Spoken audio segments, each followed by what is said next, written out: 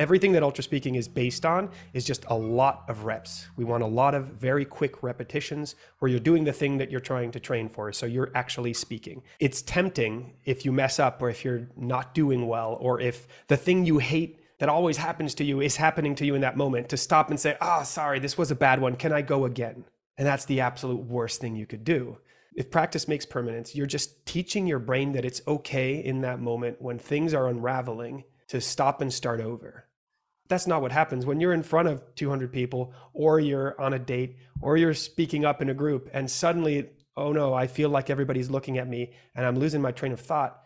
You don't have the opportunity to say, hey, can I start over? That's the best rep you'll ever get. It's when something goes wrong and you stay in it and you find a way out.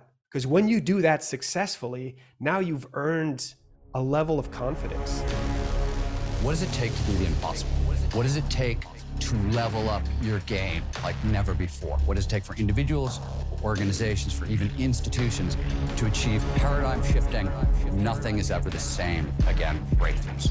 Our mission is to decode the neurobiology of flow and cognitive peak performance. Access the minds of maverick scientists, groundbreaking innovators, and world-leading experts to understand what it takes to achieve ultimate human performance, so you can feel your best, perform your best, and accomplish your boldest goals. I'm your host, Rian Doris, and together with best-selling author Stephen Kotler, I present to you Flow Research Collective Radio.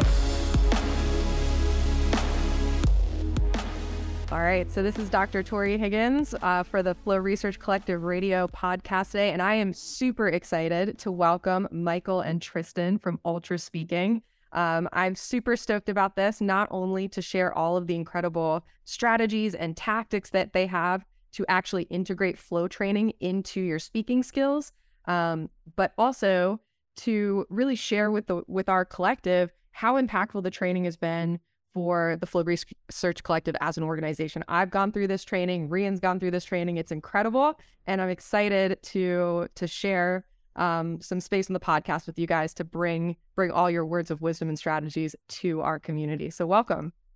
Thanks for having us. Thanks for having us. This is very exciting.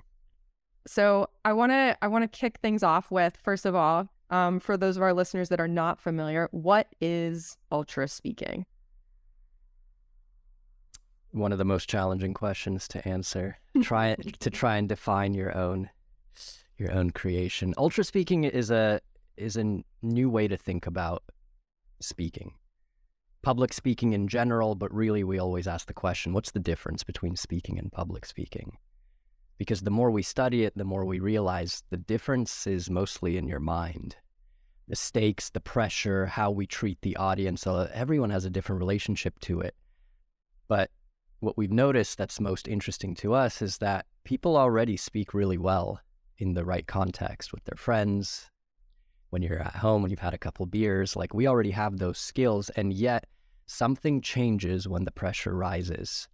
And Ultra Speaking is the study of what those changes are and how can we return back to this feeling of normality, this feeling of ease, because at the root of it, speaking is so fun. It's like dancing, it's like drawing, it's like surfing, it's a flow-based activity. And so Ultra Speaking began as this research project, and now it's a school.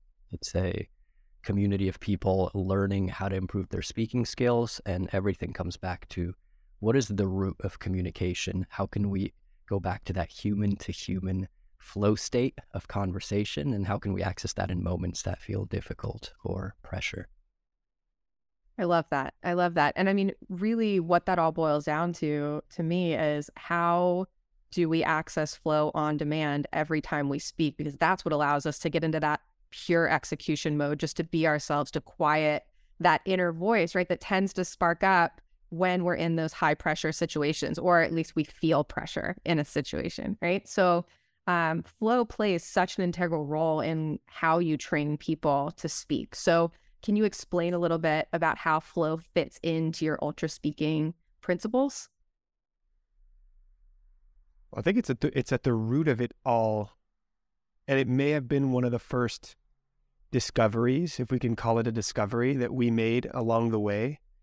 And that is that speaking is a very subconscious process. But as soon as we feel pressure, we want to turn it into a conscious, mechanical thinking process.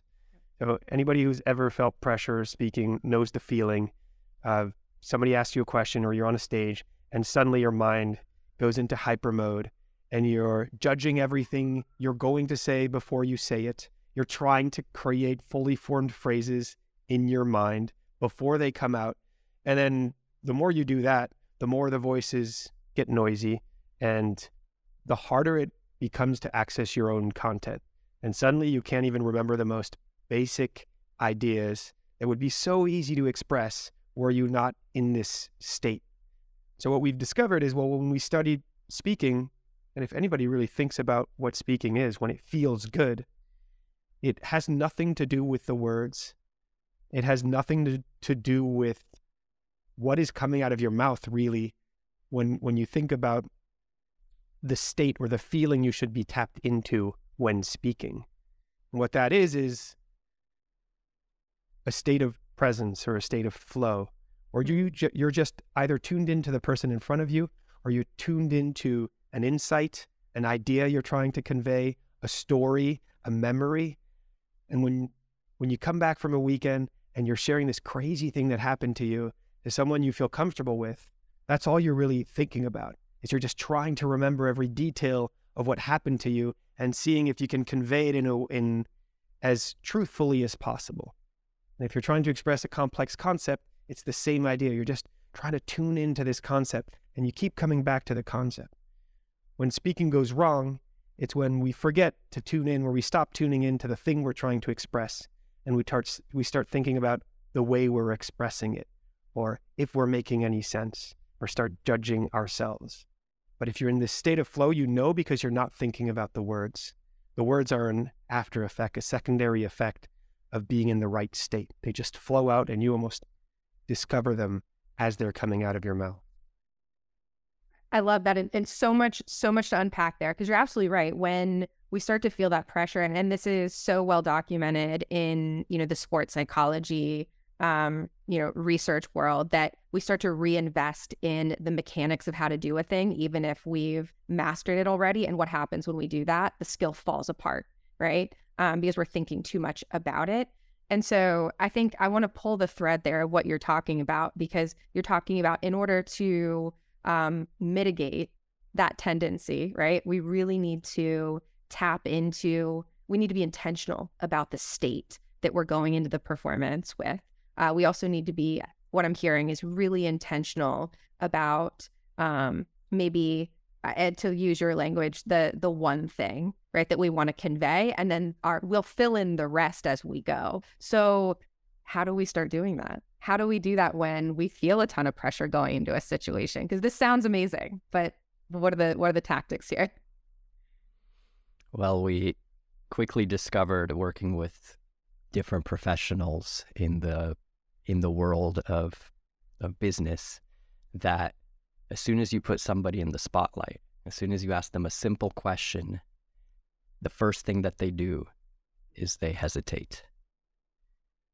And that hesitation is the seed of everything that's about to go wrong in their speaking. And what we've noticed, what's fascinating about it is, imagine you ask your CEO, what's the greatest invention in the world? In front of the entire company. That CEO feels so much pressure to come up with the single most great invention. And if in that moment the person doesn't start speaking, then enter the process of second guessing. Maybe it's this, but is that really the greatest? Maybe it's the wheel, but we have the iPhone, and then the clock is ticking. And so it kicks off this cycle of doubt, hesitation, overthinking. And even if they come up with, you know what, I really found the answer, I think it's this, I think it's the camera. The initial seed of doubt and uncertainty seeps into the tone of voice, it seeps into the delivery. It's a palpable feeling. You can tell when somebody is confident versus when somebody has that hesitation. So what's fascinating is we began to short circuit that process for people. We came up with this exercise called Speak Before You Think, which can sound controversial, but the philosophy behind it is, what if we didn't give your brain any time to think about the answer and you jumped into it? What we noticed immediately is that confidence goes up, energy goes up, flow becomes quicker to access. And eventually the person figures it out on the fly, because once you start speaking, you enter a flow state, and in that flow state, creativity arrives, clarity dawns, and pretty soon you figure it out. So I don't know the only way or even the right way to overcome all nervousness and improve your speaking, but I do know that the faster you get into flow, the easier speaking becomes. So when you're put on a stage or you're in a meeting, it's so tempting to want to think before you speak. Yeah. And that's a helpful strategy. But make sure you don't overthink before you speak, because if you do, it will ruin the entire process. And for that reason, we often encourage people to practice the opposite. Practice jumping in, trusting yourself, and discovering that feeling of flow, which will auto-correct everything afterwards.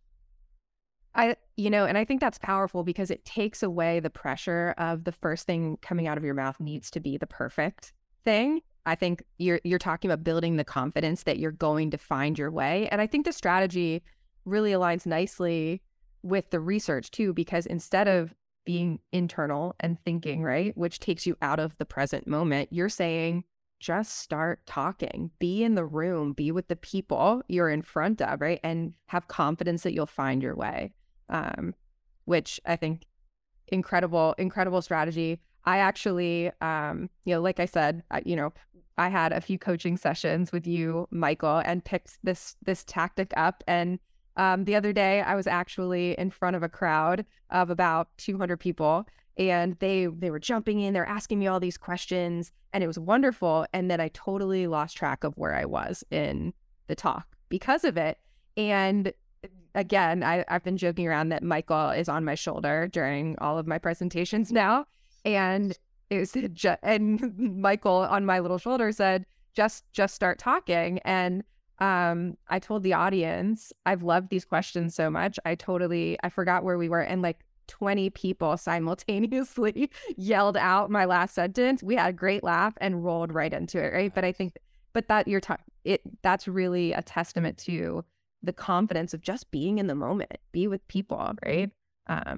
So I think that's phenomenal. What about people who are training, right, that are maybe not in the moment yet, but even just thinking about speaking in front of folks gives them anxiety? How do you manage that state? How do you kind of start the process of building that level of confidence? The first step, we stole this saying from acting, theater, which is staying in character. And it's the easiest step and maybe the first step. It's our cardinal rule at Ultra Speaking. We have the belief that practice makes permanent. So you should be training in a way that you want to perform, as close to the way you want to be performing.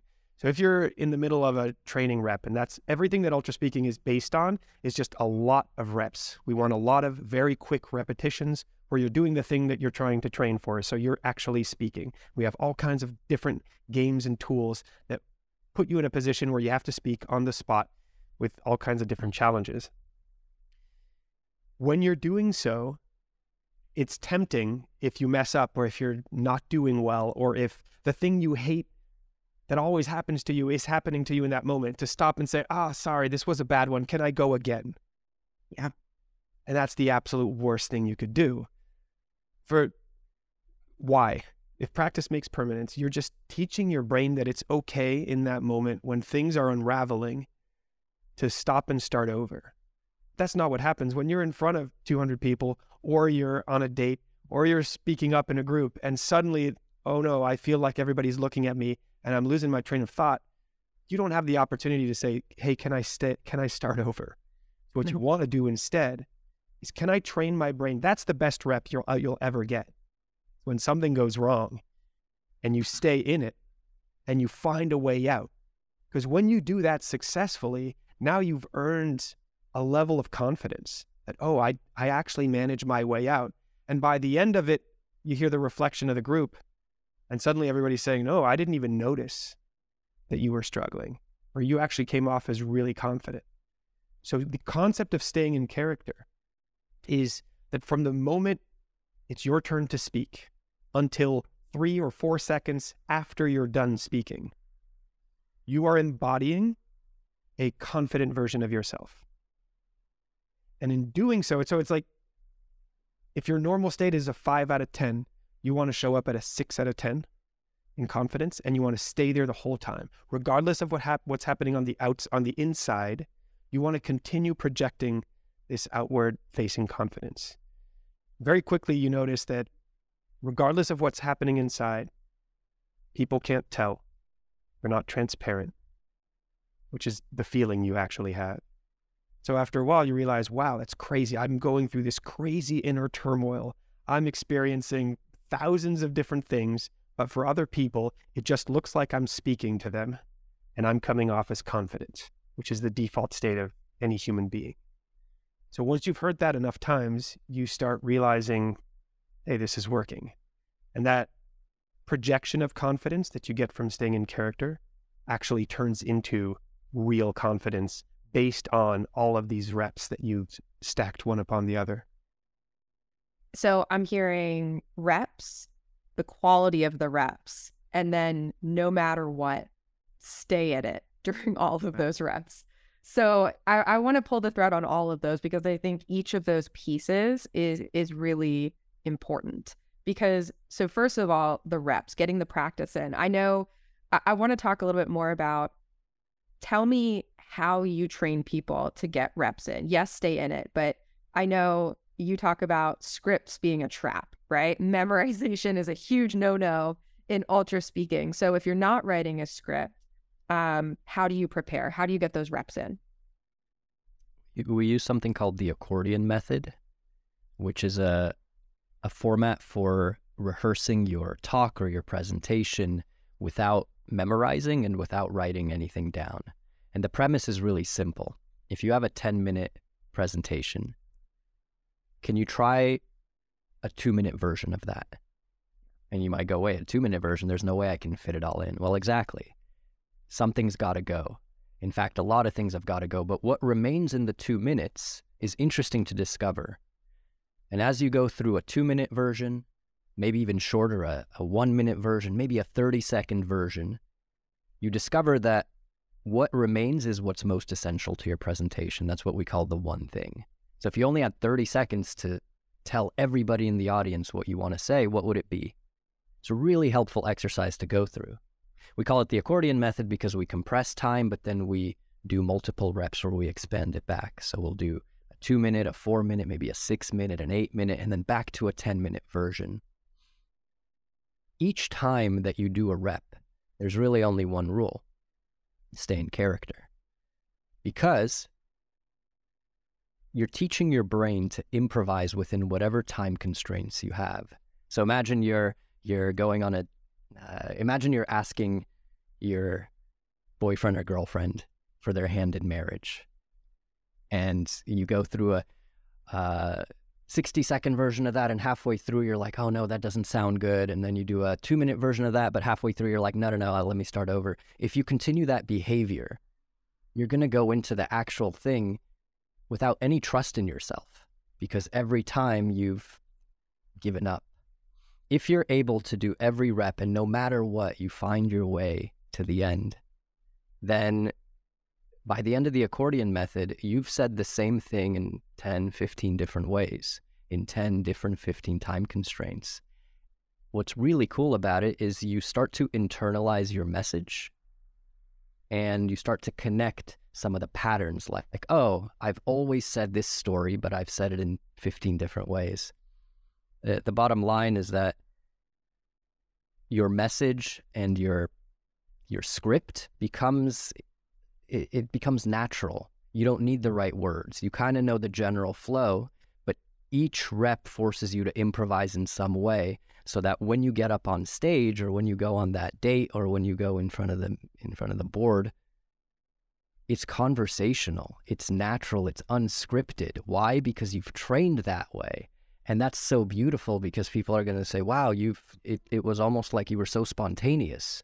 Well, it's because you practiced for spontaneity. So those are the most valuable reps you can put in when you have some event coming up that you want to prepare for.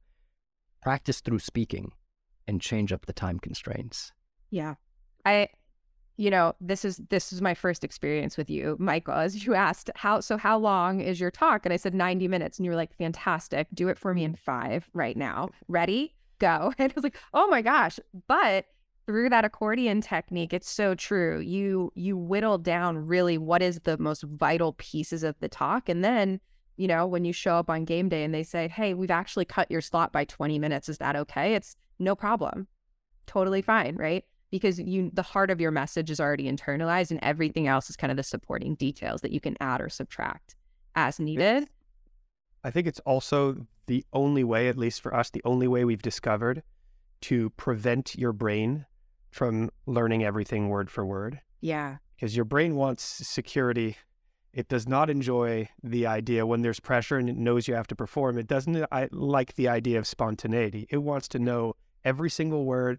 And and the first time you have a good turn of phrase, it's like, oh, remember that exactly that way, because we're not sure we're going to be able to do it again. So if you make the mistake of preparing with the same time constraints, so you go over, even if it's 5 minutes, but 3 times in a row, then you're learning it. And now that you're learning it, you've lost that elasticity. You've lost the ability to dive into your body and mind and discover new things and adapt to the moment. So it's really important that every rep be a different time so that your brain has no choice but to adapt. And I'm sure you've noticed this as well. The process of the accordion not only is incredible in giving you clarity, but it's also one of the most powerful tools for discovery. I found that when you go through the accordion, you discover all these little nuances that you didn't even know existed or you forgot about as you're going through the different time constraints. Truly. Yeah. And I think in order to really apply this strategy, you have to be really intentional when you're practicing. Because like you said, I totally catch myself starting to use the same phrases, or I tell the story in exactly the same way as I'm getting those reps. And so I give myself kind of a little check there of like, mix it up. And so I've heard you both talk a little bit about this before. If you don't do this, if you start to learn it, if you start to attach yourself to a script, you actually start to travel into the realm of performing versus speaking. Can you talk a little bit about why it's really important to stay in the speaking side? So many reasons. Well, I think the most obvious reason is if you've ever had to learn a poem, you know that feeling of forgetting one single line and then there's no poem anymore. It's gone. Because it's like you just had one thread. So if you cut that thread or interrupt it in any way, game over. Yeah. Whereas if what you're learning is not the sequence of words, but to really understand and get to the core of what it is you want to share, of what your one thing is, of what the few anecdotes you might want to hit along the way are. And that's what you're really cementing and tattooing into your brain. Now you have this incredible level of freedom because you're speaking and you can get lost. It's like, I love to say it's like you have a GPS in your pocket. You can walk in the woods and go take any path. It doesn't matter because at any moment you can pull out the GPS, take a look, and you know where home is. You know where you have to go. It's the same thing in speaking. If you have deeply understood the one thing and where the 1 or 2 areas you want to hit or more, that it doesn't really matter if you get lost because you'll always be able to come back to the right place. There's also the side of what performance feels like. Performance does not feel like you. Yes. And that's so important because the second you stop feeling like yourself, you're not going to feel comfortable. You're not going to be able to. It's kind of like being caught in a lie. I don't know if this speaks to you, but I think every kid, some adults, but like at least as a kid, we felt this. You start on a lie and then suddenly you have to maintain that lie. And every single time you open your mouth, you have to go back in your mind and make sure everything you said prior will fit in with the next thing you're about to say. And so it's such a difficult act because now you're acting, right? Whereas if you can find a way to feel like yourself, you mentioned before that speaking before that in front of those 200 people felt like you were having a conversation with 200 people. Yeah. That's what we have as humans. We have conversations. So if you can tap into that state of what it feels like to be yourself, to feel like yourself, then you're always going to be able to navigate. It doesn't matter if you fumble here or there, because that's what humans do. And I think there's so much cognitive load associated with performing and putting on a persona, and it influences even your tonality and your energy. So absolutely, there's cognitive load there. And I also, it feels to me like it also creates a barrier from authentically connecting with the people that you're having that conversation with. And so, not only is this vital for, I think, individual flow, but in order to cultivate a group flow experience, right, there has to be, we talk about group flow triggers like familiarity. If you're not showing up as yourself, how can you be that group flow catalyst? And really, that's kind of, to me, the ultimate speaking experience. If you can get the entire room into group flow and have this phenomenal experience and learn together, come together with new ideas, be innovative, that's the ultimate goal, I think, for at least when I'm speaking with people. And you absolutely cannot do that if you're not showing up as yourself authentically. Totally. Where else do you go in with a script or with like prepared remarks? It's so unnatural to us as humans. And that's not to say it's impossible. You look at some stand-up comedians and they know to the dot of every laugh and every breath. And Tristan, when he was competing in the World Championships of Public Speaking, he prepared the same way. He knew every line, every breath, and still, despite the hundreds of hours of training, it was really hard to get it perfect. It was really hard to what's the word? To pretend to be natural. Mm-hmm. It's possible, but it takes a ton of work. And I think that the cost of that, besides the effort, is that it's not reproducible. So when you get a new speech or a new presentation, well, time to start from scratch. Whereas if you build the skills of improvisation, of navigation, well, then you have a toolkit for all the scenarios in which you have to speak, which feels a little bit lighter and more natural. Hey, it's Joshua with the production team. Thanks for listening to Flow Research Collective Radio. Before we dive back into our conversation, there's something to consider. It may be that today we are under-challenged. We're drowning in comfort. Now, in his book, Anti-Fragile, statistician Nassim Taleb pointed out something that's of key importance. Quote, undercompensation from the absence of challenge degrades the best of the best. The best horses lose when they compete with slower ones and win against better rivals. Now, put another way, who we could be, or our highest potential, is squandered by safety, coddled by comfort. If you want to train with us at the Flow Research Collective, it will require boldness. But what's life without a little adventure, right? To learn more about how you can get more flow in your life and achieve your professional and personal goals in less time and with more ease, go to getmoreflow.com. If you're a good fit, we'd love to train with you. All the best. Absolutely. And I think, what we're really talking about is getting reps that really situate you to get out of your prefrontal cortex in certain ways and access the depth of mastery, which you have to be tapping into your subconscious. If you are, going line by line on a script, that's going to be a flow blocker. You're not going to tap into that wealth of mastery and knowledge and experience that you have in that subconscious if that's where you're staying. Totally. So tell me, so I love that both of our training philosophies at FRC and at Ultra Speaking, we really, really emphasize first and foremost having, in our words, pristine clarity about your North Star or one thing. How do you coach people to dial that in? So we do two things. We we have tools such as the accordion method, where you basically either kind of have you dive into this tool that will extract a framework from you. Because it's really the only way. If you're starting at 5 minutes and then 3 minutes, 2 minutes, 1 minute, 30 seconds, there's no other way to get to a 30-second rep without extracting your one thing. We also share that framework pretty explicitly. But as Michael was saying, and I think this is really important, there's the learning something by heart isn't repeatable, but it's also not transferable. What we want to create resilient human beings who can navigate the world in all kinds of different interactions while feeling at ease. There are too many of us feel amazing in one environment, but terrible in the other. I can't tell you how many, and it's like the opposite for one person. I'll have one person walk in through the door and they say, when I'm with my friends in a group of friends at a social event, I feel fantastic. But as soon as I'm at work, I can barely open my mouth. And then the next person walks through the door and says, at work, I'm a superhuman. I can do anything I want, but put me in a social situation, I don't know how to speak.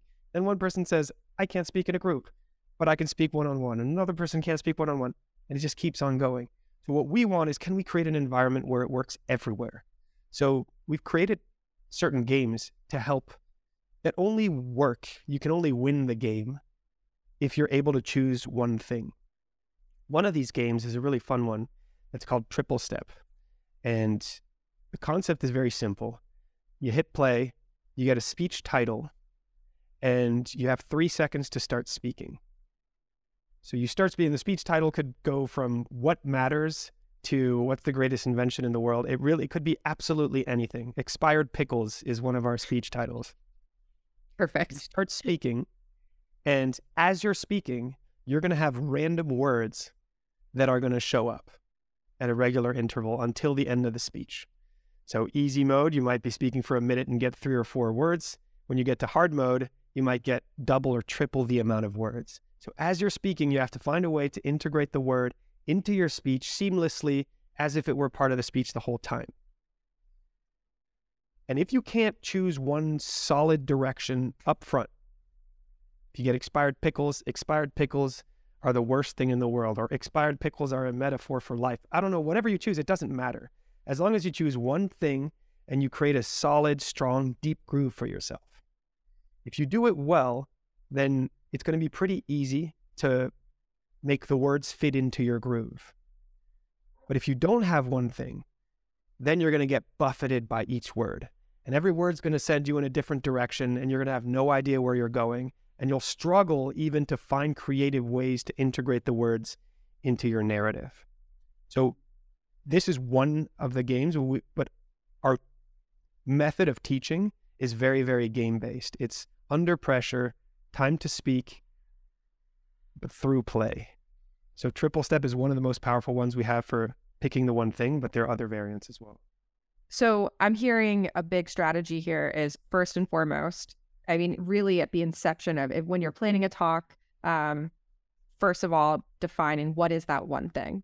And this is something that we've integrated into our coach training at FRC, that before every group call, we have our coaches identify what's the one thing that we want to make sure that people are leaving that call with, and connecting with that energy and making sure that, that's the arrow that they thread through that entire call. So I'd love to pull the thread a little bit more on your games, because this is a huge part of how you train people, and we love gamification at the Flow Research Collective, and your games play such a huge role in helping people get the reps and really build grit, right? So how can they build confidence to stay in character, to stay in it, when the wheels are just completely falling off? So can you talk about how your games help us do that? Yeah, I think any pilot can fly in smooth, clear skies. What makes a great pilot, I imagine, I'm not a pilot, but in this metaphor, is how well do you handle the turbulence? And that's really what your passengers want, is the pilot that knows how to navigate turbulent skies. So you might, in the simulator, test out different conditions, maybe change the weather patterns, maybe increase the wind, maybe an engine goes out. Simulate all the scenarios where things can go wrong and get lots and lots of reps of handling those failure case scenarios to the point where you become comfortable with most, if not all, of these doomsday scenarios. We created a suite of games that we call the simulator, which has the same intended effect. You're speaking in all these games, but our job is to cause engine failure. It's to throw heavy winds at you. It's to change the weather patterns. And that might be by throwing random words. It might be by changing your energy, giving you, we have a game called Conductor, where the only point of the game is to be controlled by the conductor. So like in music, if the conductor goes up, well, you have to meet the energy demands of the conductor. If the conductor says, hey, slow down, be more thoughtful, get grounded, okay, you have to follow that. So what happens when you are no longer in control and there are all these different variables at play? Well, at first it sucks and you want to quit and you basically are like, I'm going to go the traditional way of learning. But the issue with the traditional way of learning, which is taught by so many public speaking coaches, is it focuses on structures, it focuses on frameworks, it focuses on basically like the skill of choreography. Here's a sequence of steps to follow. But speaking is part of life. It's so versatile. One formula is not going to cut it. So you either learn 27 different choreographies or you learn how to freestyle. And I think that's at the core of our games is there's elements of freestyling to it. You're throwing all these different variables. So as you're in the fire, so to speak, and you got words coming at you and we're playing with your energy level and there's so much unpredictability, what you realize is that there is one thing that you have control over, and that's your ability to stay in character. It's your ability to put off a confident exterior despite the inner turmoil. Now, at first it feels impossible, but with practice, you realize, oh, I do have a degree of control over this. And once you have that degree of control, then you're not wasting energy panicking on, oh no, everyone can tell I'm nervous. And that energy that you've now conserved, well, now you can put it productively towards breathing, towards thinking, towards, it's like extra storage space in your brain. So we play with turbulence, but it's the turbulence and it's training in turbulence that creates freedom at the end of the day. So the games, absolutely. I mean, I've played many of them at this point, and they do feel impossible, right? The difficulty gets to the point where failure is inevitable, right? Tell me a little bit about how experiencing that failure, like what tactics do you coach people to use to come out of that with more confidence versus just feeling beat up? So if you're playing the games and you're failing to the point where you think you suck, then the games aren't working well. In fact, what the games are supposed to do is create micro failures. Yeah. So the little fissures down the line. Because if we take a step back and we think about what speaking is once more, the state we want to be in when it's time to perform is a state of flow. We want to be completely immersed in the concepts we're trying to convey. So we shouldn't be thinking about speaking. Mm-hmm. Right? The feeling I should have is a feeling of complete trust that my mind and my body know what to do, so I don't have to worry about that at all. That's the ultimate state I want to be in. Now, the reality is what's most likely going to happen, even if you've achieved mastery, is that every once in a while, certain triggers are going to pull you out of flow, or at least close to getting out of flow. You're going to fumble on a word. You're going to say something that doesn't sound right in your mind. Somebody's going to react in a way that you weren't expecting. And so in those specific cases, you need to have strategies, very simple tactics that you can grab onto and apply based on the situation. Was it you who made a mistake? Did something complex just appear and you need to address it? Did you lose your train of thought?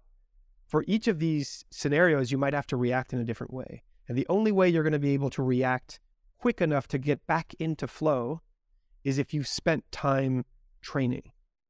So in training, the games are supposed to constantly try to pull you out of flow, not make you fail and feel bad.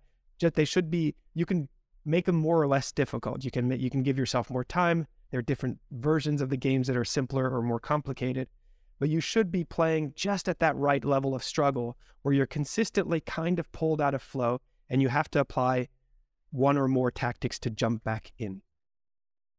So I appreciate that clarification. Really what I'm hearing is, and this is exactly what we train people to do when they're learning new skills and trying to build mastery, is take themselves to the edge of their skill set, right? Where they're really being stretched, and you are going to experience micro failures there. You're in the struggle.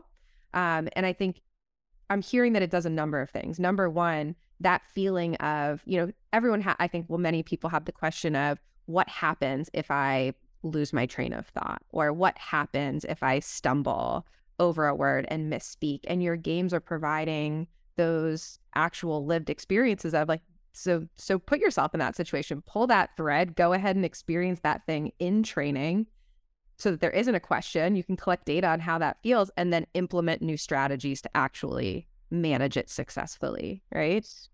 And it, as you were talking there, it is making me think about, so Stephen Kotler, our executive director, he's actually conducting research right now on that moment right before flow, like what happens. And, the research is suggesting that either, when you experience an event, right? So in this situation, some serious turbulence in your speaking, what happens that either pushes you in the direction of, basically post-traumatic stress, right?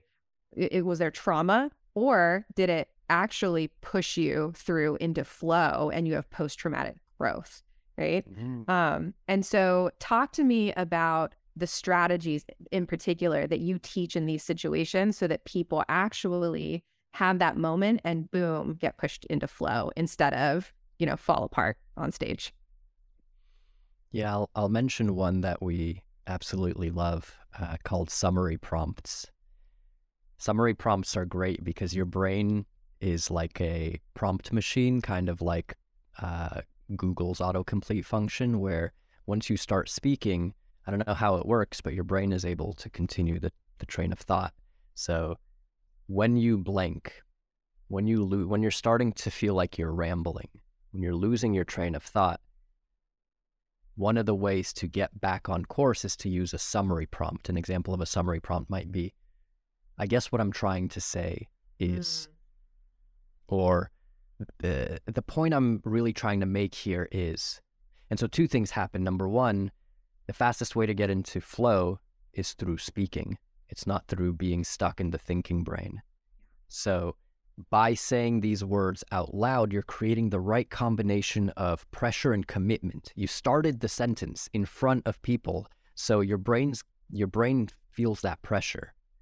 And it's that momentum of speaking that activates the brain in order to deliver the result.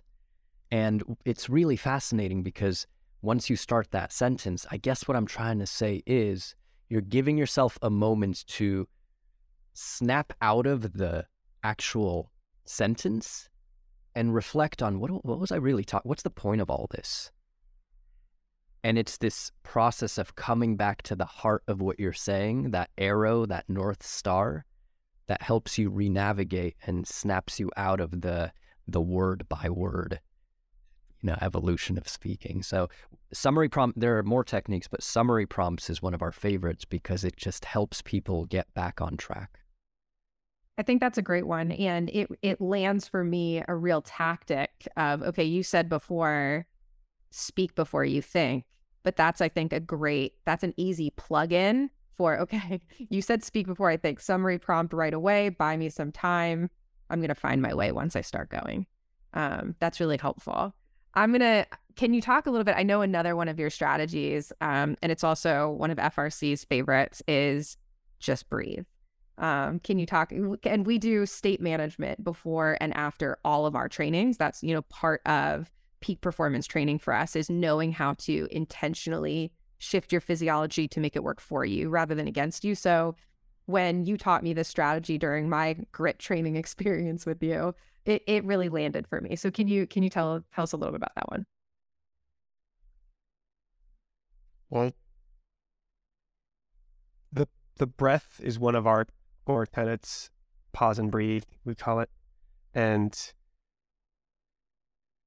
if I could only choose one thing, I would probably want to talk about the breath.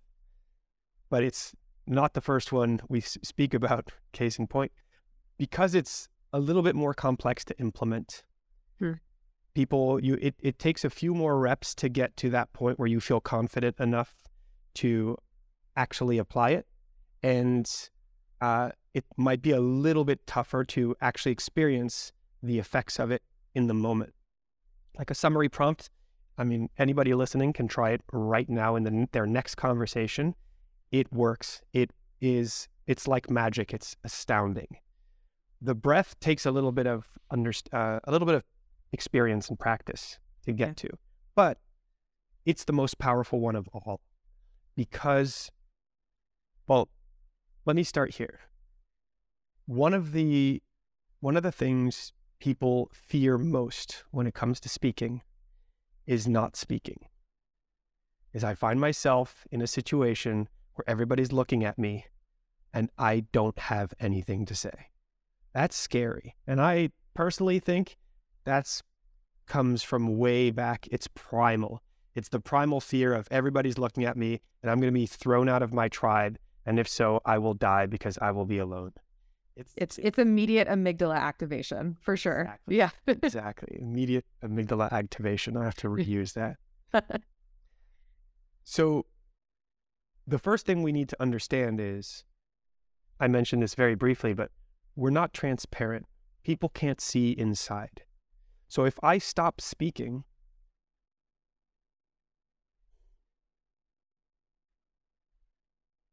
well, you can't tell if I didn't know what to say, if I'm doing it on purpose, if I'm lost, if I'm confused, if I'm panicking. No, you just can't tell. As long as I don't show it or I don't tell you, I actually just look like a confident person who's taking a pause. So anytime you blank, the first thing to understand is if you're in a situation where you don't know what to say and you're not speaking, the people looking at you are thinking this person is confident. And that's the opposite of what you're probably thinking, because when you're in that situation, you're thinking everybody's looking at me. They think I'm crazy and I shouldn't be up here. And why am I here in the first place, et cetera, et cetera. So the first thing to really understand is we have to take the fear away from not speaking. It's one of the most powerful tools we have. It's an opportunity and a gift you're giving your audience. Because if you stop speaking for a second, it kind of feels good too, right? It's like if music only had notes all the time, it would be horrible. Sometimes you need it to slow down, you need it to stop. And when it's words or concepts that we're integrating, that pause allows us to digest. So everybody in your audience gets to digest, gets to come back to what you were sharing in the first place, because they were probably daydreaming anyway, just like everybody does when they're listening. So step one is just, let's be very clear. Not speaking is powerful and it's a gift. It's a good thing. It's not a negative thing. We must reframe that. The second piece of the puzzle is that when done right, a breath does two things. One, it calms your body. So it puts you in a state where you feel so much better. And to access that, you need the out breath. A lot of people who tend to panic and run out of breath, they're only breathing in. They're going, and that's literally, if you want to induce panic, just turning the sympathetic nervous system up. Yeah, as you go. Just keep the volume going up, only out breath. But if you take one out breath, and we have games that are specifically made to force you breathe in and then out. I mean, if you're listening, do it right now. It feels so damn good. Just let that breath come out. It feels beautiful. So first of all, you're kind of like relaxing your mind, stepping into your body, landing in a place that feels better than where you were a second before. And the second thing is that out breath will get you one step closer to whatever content you have in your mind. We like to see it as the snow globe. One of our games that works specifically on the breath is called the snow globe game. Because the way we see it, so there's snow globe, right? You have a round dome. Inside you have all these snowflakes and a beautiful little something in the middle. And when you shake it, the snow fills up the snow globe and you can't really see the thing in the middle anymore. So the way I like to think about speaking is when I have an idea and I'm going to express it, the snow globe is settled. And I see that little thing in the middle and that's my idea. The moment I start speaking, I'm shaking the snow globe. And so before I know it, the thing I was trying to share has kind of become blurry. It's hard to see. So the only way for me to get clarity on what I wanted to say in the first place, and to even get a sense of like, what has it turned into now that I've spoken and shared more words, is to stop. So if you stop, take a breath out, that's the quickest way to get the snow to come down. And suddenly you see with clarity the thing you wanted to share once more, and you can pick back up. And so it's this beautiful rhythm of I speak. Sometimes all you need is to slow down, but many times pause, breathe. And it's a way to access clarity. It's a way to calm your body and your mind. And as a result, you come off as more confident and more clear. I think so many important points in there. And first of all, so we also use in our Zero to Dangerous program, we talk about building the skills to settle the snow globe as well. So again, in alignment there. I think the reframe is really powerful. And I think some of this is mindset training too, right? That all the things that we kind of in a knee-jerk way think are scary or intimidating or anxiety inducing about speaking, what I hear from you constantly is challenge those, right? You stopping speaking for a moment does not equal you're losing it and everyone's judging you and you just bombed, right? Really, it's an opportunity for your audience to kind of catch back up and reconnect with the present because maybe they were daydreaming or maybe even reflecting on what you were saying for a moment.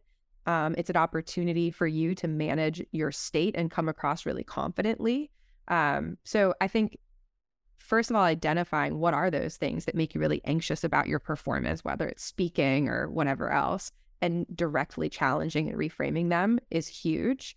And I think really what you're calling upon is state management throughout the performance, checking in. And I think, to me at least, a flag of I'm overactivated is that maybe I'm starting to lose my train of thought, or I'm right.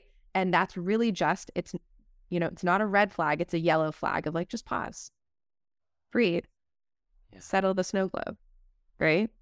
Yeah. The hard part, Tori, is that this is impossible, near impossible to apply by yourself. Because what we're fighting against is the feeling.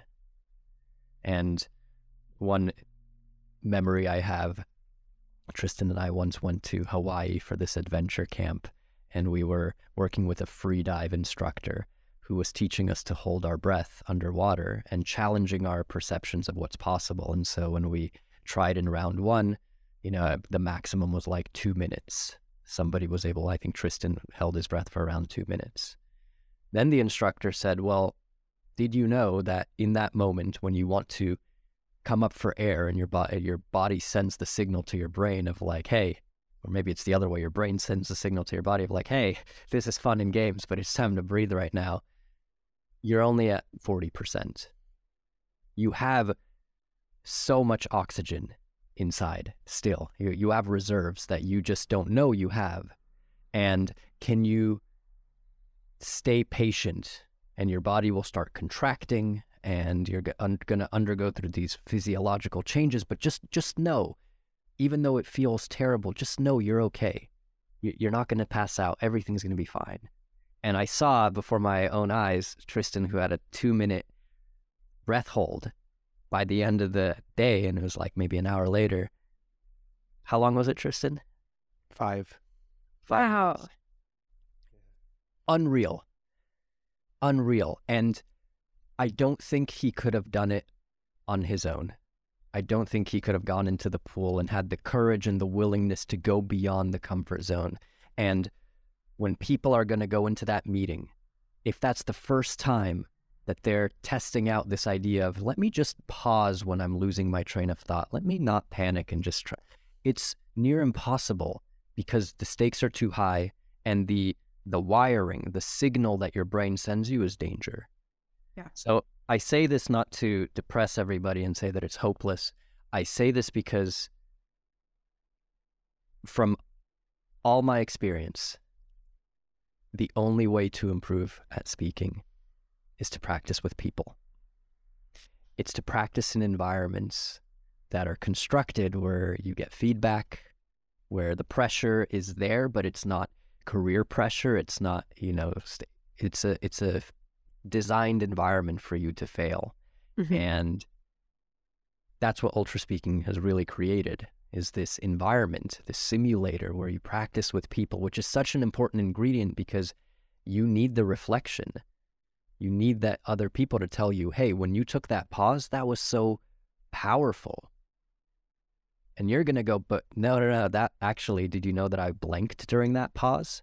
Until you have that experience, this will continue to be theoretical and conceptual. So it's so important to stress that for those that really want to feel self-expressed and thrive as communicators, as speakers, the most effective way, and potentially the only way, is to find an environment to practice with people.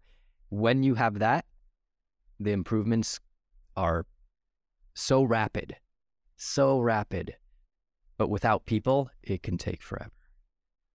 Truly. Right? And I want to jump into that just to add a little bit of a nuance, because I think a good chunk of the training can happen without people. It's just that if that's the only thing you're doing, it'll never transfer. right. The bridge to it working at work or in your social environment is doing it in front of other people. So if you're incredibly bold, you could train like crazy on your own, and you have access to free games with Ultra Speaking, but there are other ways, there are other options online as well. Find ways to force yourself to pause in the middle of your speaking and work on different concepts. Then you can just go out and try it. But for most people, the best way, the easiest way, is to go into an environment where failing is celebrated, where you'll have a coach there or someone else who will be able to give you a reflection, give you a tip. But in order for the transfer to happen, you have to apply it in an environment that is as similar to the actual environment as possible. It has to be almost identical if you want transfer to happen. Exactly. It has to be domain specific to have high levels of transfer. And, we teach the same thing in Zero to Dangerous. We call it the 6 levels of grit. And you can start off small just to get yourself used to that feeling of discomfort, or your sympathetic nervous system, flashing the red light of danger, danger. And we do that through, techniques like modified box breathing with really long holds and really long exhales, where immediately you'll start to have that sympathetic nervous system response of, uh-oh, I don't have enough oxygen. And having that moment of, reframing, having that self-talk of just pause, stay in it, and then having that really controlled inhale after that long pause trains that I don't need to immediately react. I've got this. And really, going back to your breathing technique, what I'm hearing is you're coaching people to kind of pull that release lever when they're feeling a little bit overactivated, they're in the struggle, pause, down regulate for a moment. And that's what pulls you and releases you into flow itself. But I think that to have that confidence to actually execute on that, you have to be in that situation. You have to get the reps in. Andrew Huberman, in his podcast in Cold Therapy, he talks about practicing climbing different walls. So staying in, an ice bath or a cold shower where you have that immediate sympathetic response. You want to get out really bad, but you stay in it. You've climbed a wall. you stay there a little longer and you're going to get that feeling again of like, okay, now I really need to get out of this shower. So practicing having kind of that mental toughness and grit to stay in it. So I think that can be really helpful to manage that stress response, but nothing is going to get you to where you need to be until you actually put yourself in the performance context, right? And get the reps in that way. There is one application of the breath that can be immediate for anyone without training it, and that's taking a breath before answering a question. When you're asked a question, it's the easiest way to feel good and give a better answer. Yeah. You're asked a question, and before you jump in, just and then start speaking. I think those 2 seconds make a world of a difference. I think that's a phenomenal rule. And I think I'm going to steal that. I'm going to coach people, right? Because I think that it down-regulates, it gives you that moment to think. It also, I think, again, it frames you as being confident, right? You're not rushing into, right? Powerful. Can I? So, yeah. Just for the amazing listeners who spotted the paradox. Wait, didn't you guys say to speak before you think and jump in without thinking? Now you're telling me to think before speaking? Okay, you guys are frauds or something. And that's what I love about ultra speaking, is that both are true. And it kind of makes sense when we think about life. What are the two dictating principles? Well, one is to plan, to pre-plan, to think through, to have a structure. And the other, and we call that maybe control. And the other is let go, surrender, go with the flow, trust your intuition. And which one is right? Well, both are great strategies. And I think we've seen people who lean too hard in each way and they're imbalanced. So to mitigate this paradox, both are true. We use speak before you think as a strategy to bypass overthinking, to jump into flow and to trust yourself to figure it out. And sometimes you get better results than if you had thought about it, because you really harness spontaneity and the muse was with you and something beautiful came out of it. Other times you want to take a moment to settle yourself, to see that first thought and then wonder, well, if it weren't that, is there a second thought? And as long as that thinking process doesn't turn into, but what about the third thought? And now there's judgment and hesitation. As long as you don't enter that fear mode and it's truly thoughtful and patient and unhurried, then absolutely 1000% pausing before answering a question is a great way to get grounded and to just give yourself that extra moment to center yourself. If I'm an overthinker though, and so I take that moment, I analyze the thought, I maybe have another thought and it starts to get away from me. Is your recommendation just start speaking? What do I do? Yes. Okay. Pick one. Well, basically that's why you need both skill sets. Mm-hmm. If you don't have the speak before you think ability, which is a trust that I can start speaking and my brain will find a way to make it interesting. I will find a thread. If that trust is not deeply rooted within you, then taking a breath is 1,000 times harder, because you don't believe that if you stop speaking or if you breathe before answering, that you're actually going to be able to come up with something. But if you know that worst case scenario, I'll just start speaking, and that's right there for you, then you can take that breath. And the point of the breath is not to analyze actively the question. On the contrary, the point of the breath is to not think about the question. The point of the breath is not the point, but the actual strategy for the breath is actually just focus only on your body. Focus on emptying your mind, because it's from that state that you're going to be able to access your best ideas. So what we want is just I just let everything melt out. I feel my body relax. And then in that pause, in that moment after the breath, the one thing will pop up for me. And that's when I get to go with it. I think that's a really important clarification is when someone asks you a question, it's not that we're suggesting that you pause to buy time, look like you're breathing, but really your mind is racing. You're saying, no, actually pause, focus on just breathing, then jump in. I think that that's a key tactical clarification. That's why training this is so important, because nobody's going to try this under pressure. Yeah. Like, wait, I'm supposed to not think about what I'm going to say, and then it's going to just come to me. A better answer is going to come to me. That's why you have to put it in practice, test it out multiple times, and notice, wow, this isn't a fluke. This works. If I just let go and I relax, a better idea is going to come to me. And if it's not a better idea, the first idea that I had will still be there for me, and I'll be able to go with it. Truly. And I was joking around with both of you before we, jumped on the call, but that the way that I actually implement this personally is I say to myself, just breathe when I'm breathing, which I find totally derails that like spiral of like, oh, I just forgot what I was supposed to say. I'm totally blanking. It's not there, right? Like that's a very scary road to start traveling down. It doesn't get better. So stopping that, like full stop, by just breathe, and just shifting very intentionally to that kind of slow exhale to down regulate, to me truly does the trick to kind of unlock and find my way back on the road I need to be on. Hey, it's Joshua here with the production team. According to the World Health Organization, poor worker mental health will cost the global economy $1 trillion this year. And without intervention, 122 billion working days, or 500 million years of work, will be lost between now and 2030. Can you believe that? So our mission at the Flow Research Collective is to solve this problem by decoding the neurobiology of flow states and helping humans access peak performance on demand.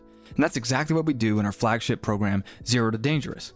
Zero meaning you're distracted, you're on the brink of burnout, and you're rarely in flow. But when you become dangerous, you get into flow reliably, regularly, and surprise yourself with your new capacity. By working with hundreds of thousands of peak performers, we perfected the 3 conditions for inevitable flow. So if you're interested in training with us, just go to getmoreflow.com. We'll free you to thrive in the face of pressing demands and endless distractions. That's getmoreflow.com. Thanks for your time, energy, and attention. All the best.